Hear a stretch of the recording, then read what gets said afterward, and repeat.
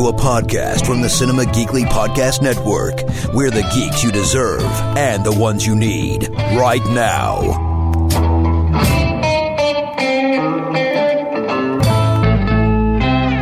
You drink one, drink two, drink three Long Island iced teas. But your buddy's worse off and he throws you his car keys. Blue lights are blinking 4 o'clock in the morning. State trooper makes you wish that you'd never been born. Better call Saul, better call Saul. You want to tell the world you're in love with a girl named Fran? So you find an overpass and you say it with a spray paint can. Blue lights start a-blinking, those handcuffs click. You know who to call and you better call quick. Saul, Saul, you better call Saul. He'll fight for your rights when your back's to the wall. Stick it to the man, Justice for all. You better call Saul. Welcome to Better Talk Saul, Cinema Geekly's Better Call Saul podcast. It's Anthony and Glenn, and we are back to talk more Saul, Season 6, Episode 10, Nippy. The first of these, really, I think you hit the nail on the head last week, these post Better Call Saul episodes.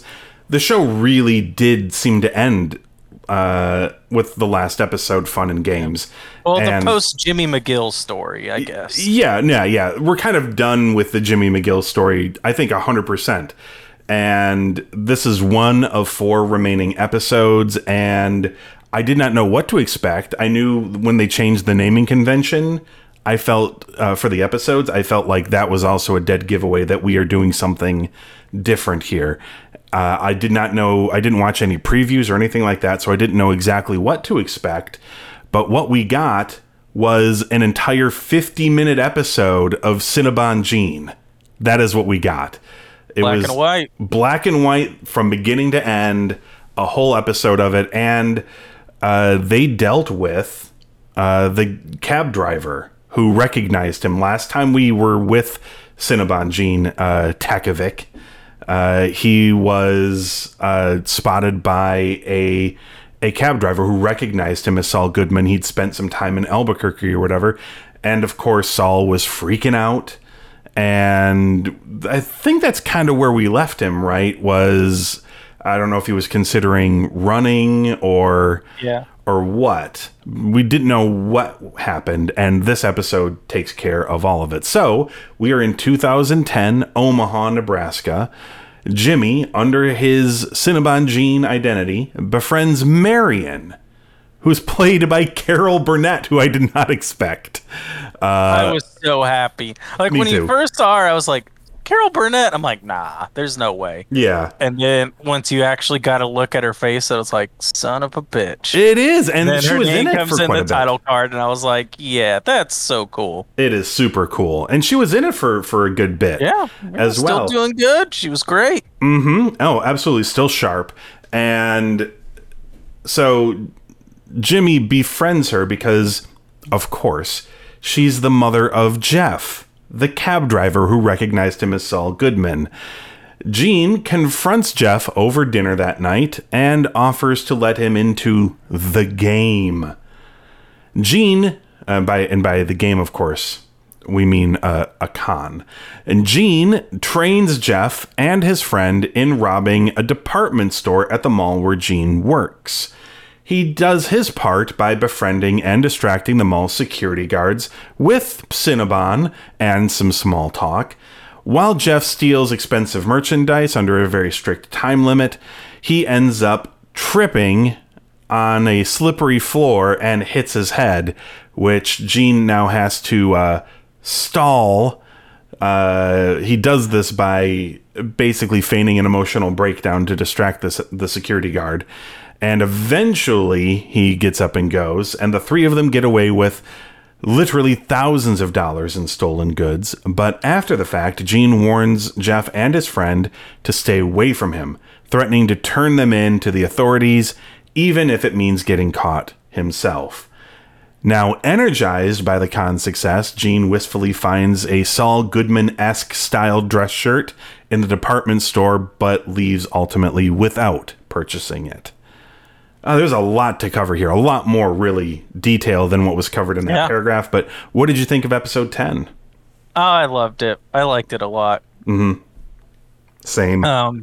this whole beginning part with Carol Burnett just kind of being a bitchy old lady. So good. Not wanting help and going through her routine of the grocery store, and then Jean with the posters and kind of getting her to open up and then helping her home. And yeah, such a good setup. Cutting the power to the engine of her scooter so she can't turn it back on after he helps her. So he has to push her all the way back home and then just befriends her, you know, smooth talks her or whatever. And presumably, you know, Saul just read Jeff, right, in the cab. Like, as a cab driver who is in Albuquerque, he knows who I am, so he, you know, he can't be that well off or whatever. Like, you know, Jimmy only dealt with the lower end level of society in his line of work. So I guess he just sort of maybe cold read him and sort of guessed that maybe he'd be susceptible to wanting to do this sort of thing. Yeah. Like you said, you would have, you know, if anything else, you would have turned me in by now and you would have shaken me down for money. Yep. You know, didn't do any of that. Clearly that's not what he wanted. Right. But yeah, I love that all of this, everything he did in this episode was just, you know, because his options were run, this guy knows who I am, time to freak out and run, or come up with a way to ensure his safety, which, you know, was come up with a con. And it wasn't just, let's do theft. He made it clear once he met up with them and they were going over the merchandise or whatever, that he basically orchestrated them to commit several felonies. Yep. Yeah. You know, getting a truck from out of state, transporting, you know, various transportation felonies over state lines and things like that, plus the grand theft and the conspiracy and all of this other stuff. Like, he used his knowledge of the law. He was having them steal, you know, what it would add up to. Yeah. The precise amount, just enough. But letting them know that they would be going to jail for a very, very long time. And essentially just, you know, he said it in the episode, it's mutually assured destruction. He just blackmailed them, you know, into keeping quiet about who he actually is. But only was interested in doing it for this one thing. Because all he wants to do is stay undercover, essentially. But the way that he did all of it, I mean, it's classic. You know, he spent presumably days visiting the security guards, right? I don't know. I think weeks. Probably weeks. I mean, getting to know them, finding out the things that they liked. You know, he knows that one security guy always leaves. The other dude sits there and eats and talks football with them. But he always, you know, he times how long it takes. Gets like an average of how much time it takes, you know, walks around that store to figure out just how big it is so he can then go out into a field and make like a big life-size scale kind of maze or whatever, or sort of, you know, tracks it out so he can sort of time out what you would need to grab and how much time it would take, or what you could do within the amount of time that he distracts the security guard. Like classic wacky, high-level, multi-layered Saul Goodman con, and that was just great stuff. And clearly, he's not lost a step or whatever in the time since then. But yeah, this was just excellent. But all of it was done under the guise of protecting his cover of where he is right now. And presumably, it's going to work. I mean, at the end, he very clearly is thinking about like what he used to do and misses it, but knows that he can't just do that again.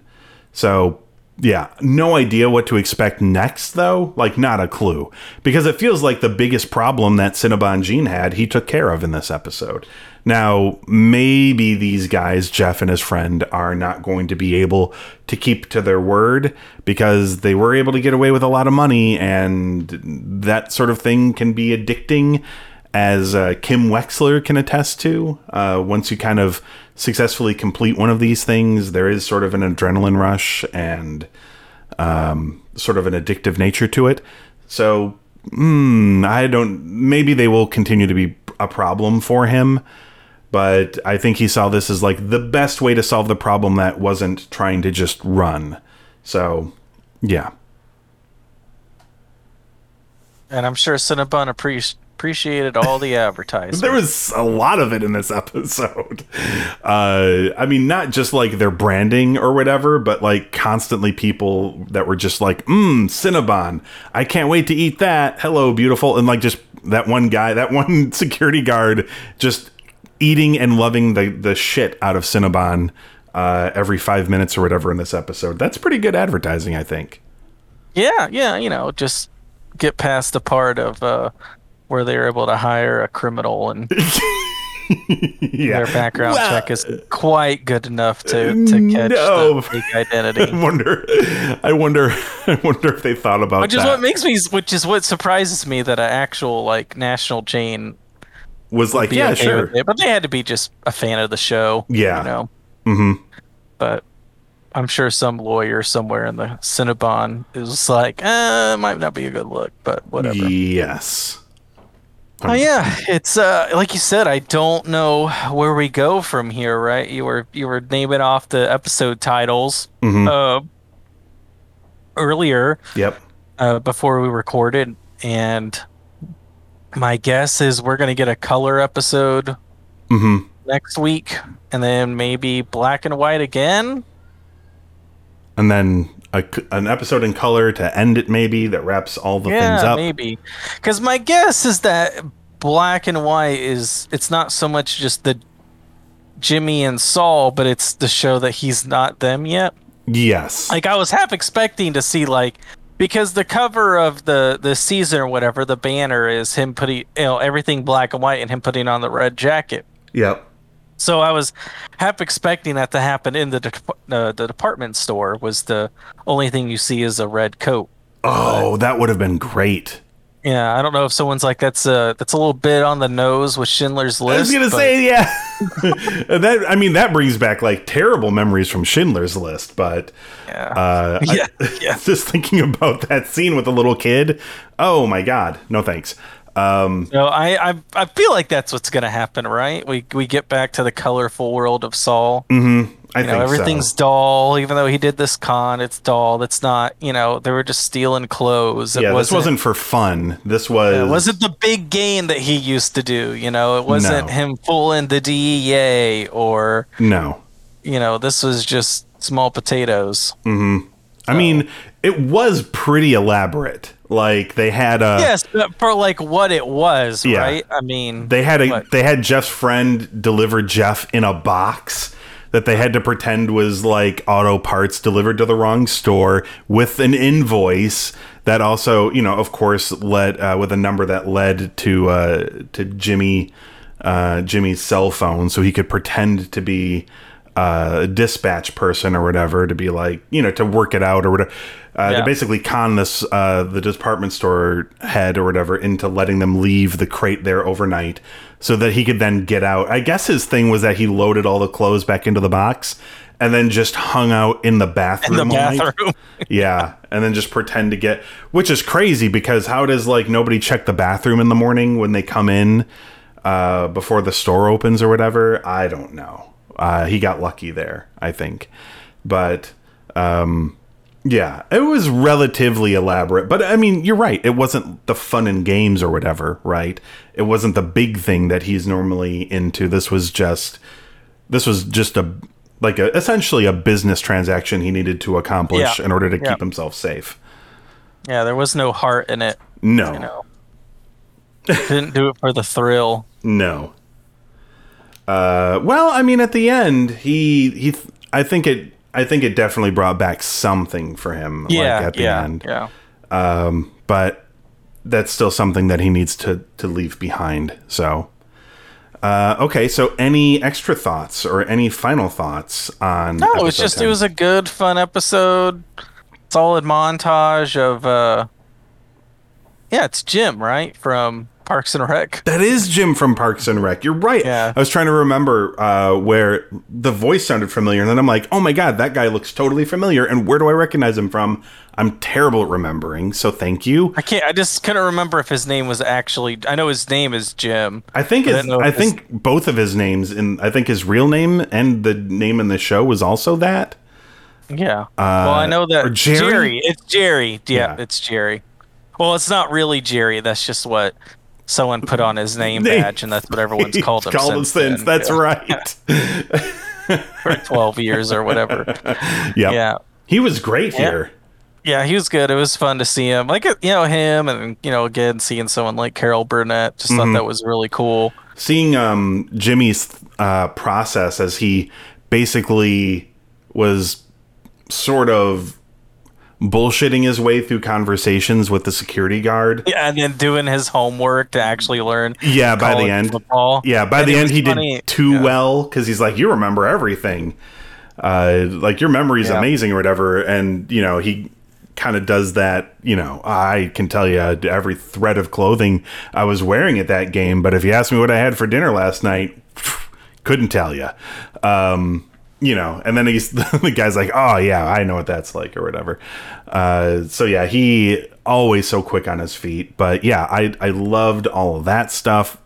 I mean, that's I think that level of detail is the thing that makes these very preposterous cons feel like they're plausible, because they don't just do them, but you get to see almost intricate detailing into how he goes about it. So it feels very plausible to you that he's able to pull these off. And they actually fooled me a little bit. Like they did set up the bit in advance where the department store manager notices the scuff on the floor and wants them to have maintenance come down or whatever and buff it out or whatnot. And the other person working with her was like, sure, I'll have them do that right away. But this is at close.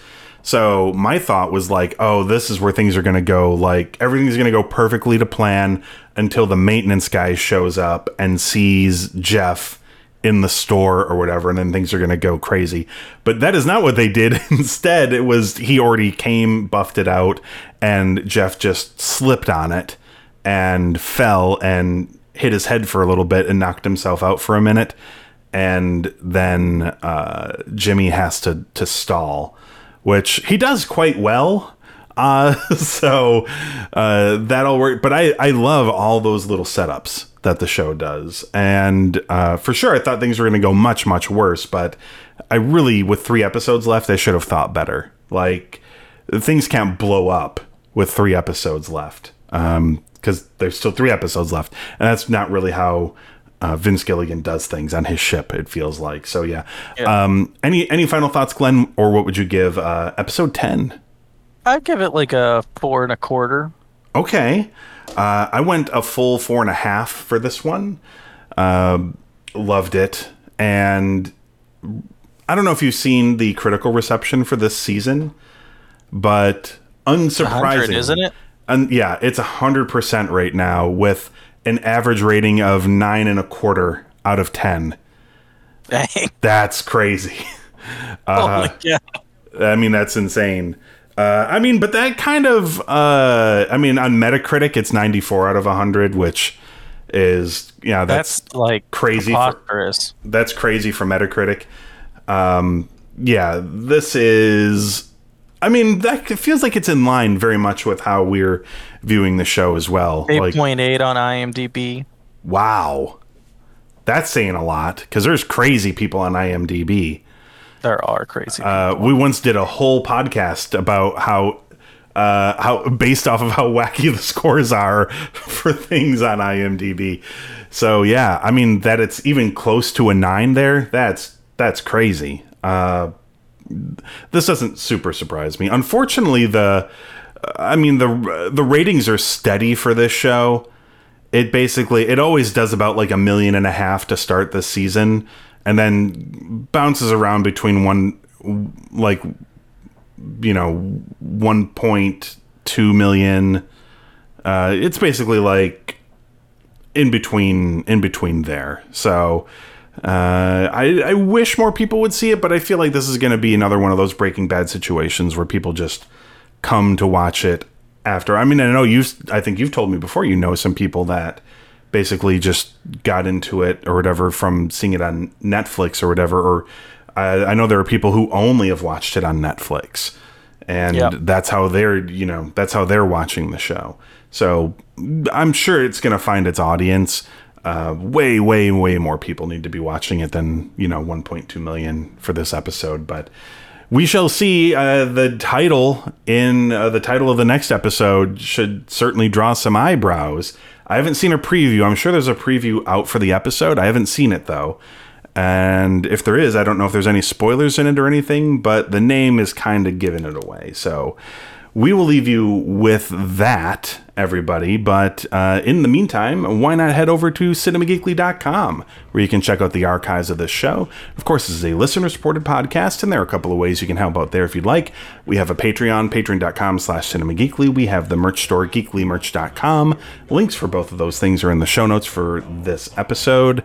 Of course, you can also find us on Apple Podcasts, Google Podcasts, Stitcher, Spotify, and Audible. Just search for Better Talk Saul. Hit subscribe, and that way you can join us next time to hear us talk about more Better Call Saul Season 6, Episode 11, called Breaking Bad. Oh, baby. Oh, baby. Sticking to the man, justice for all.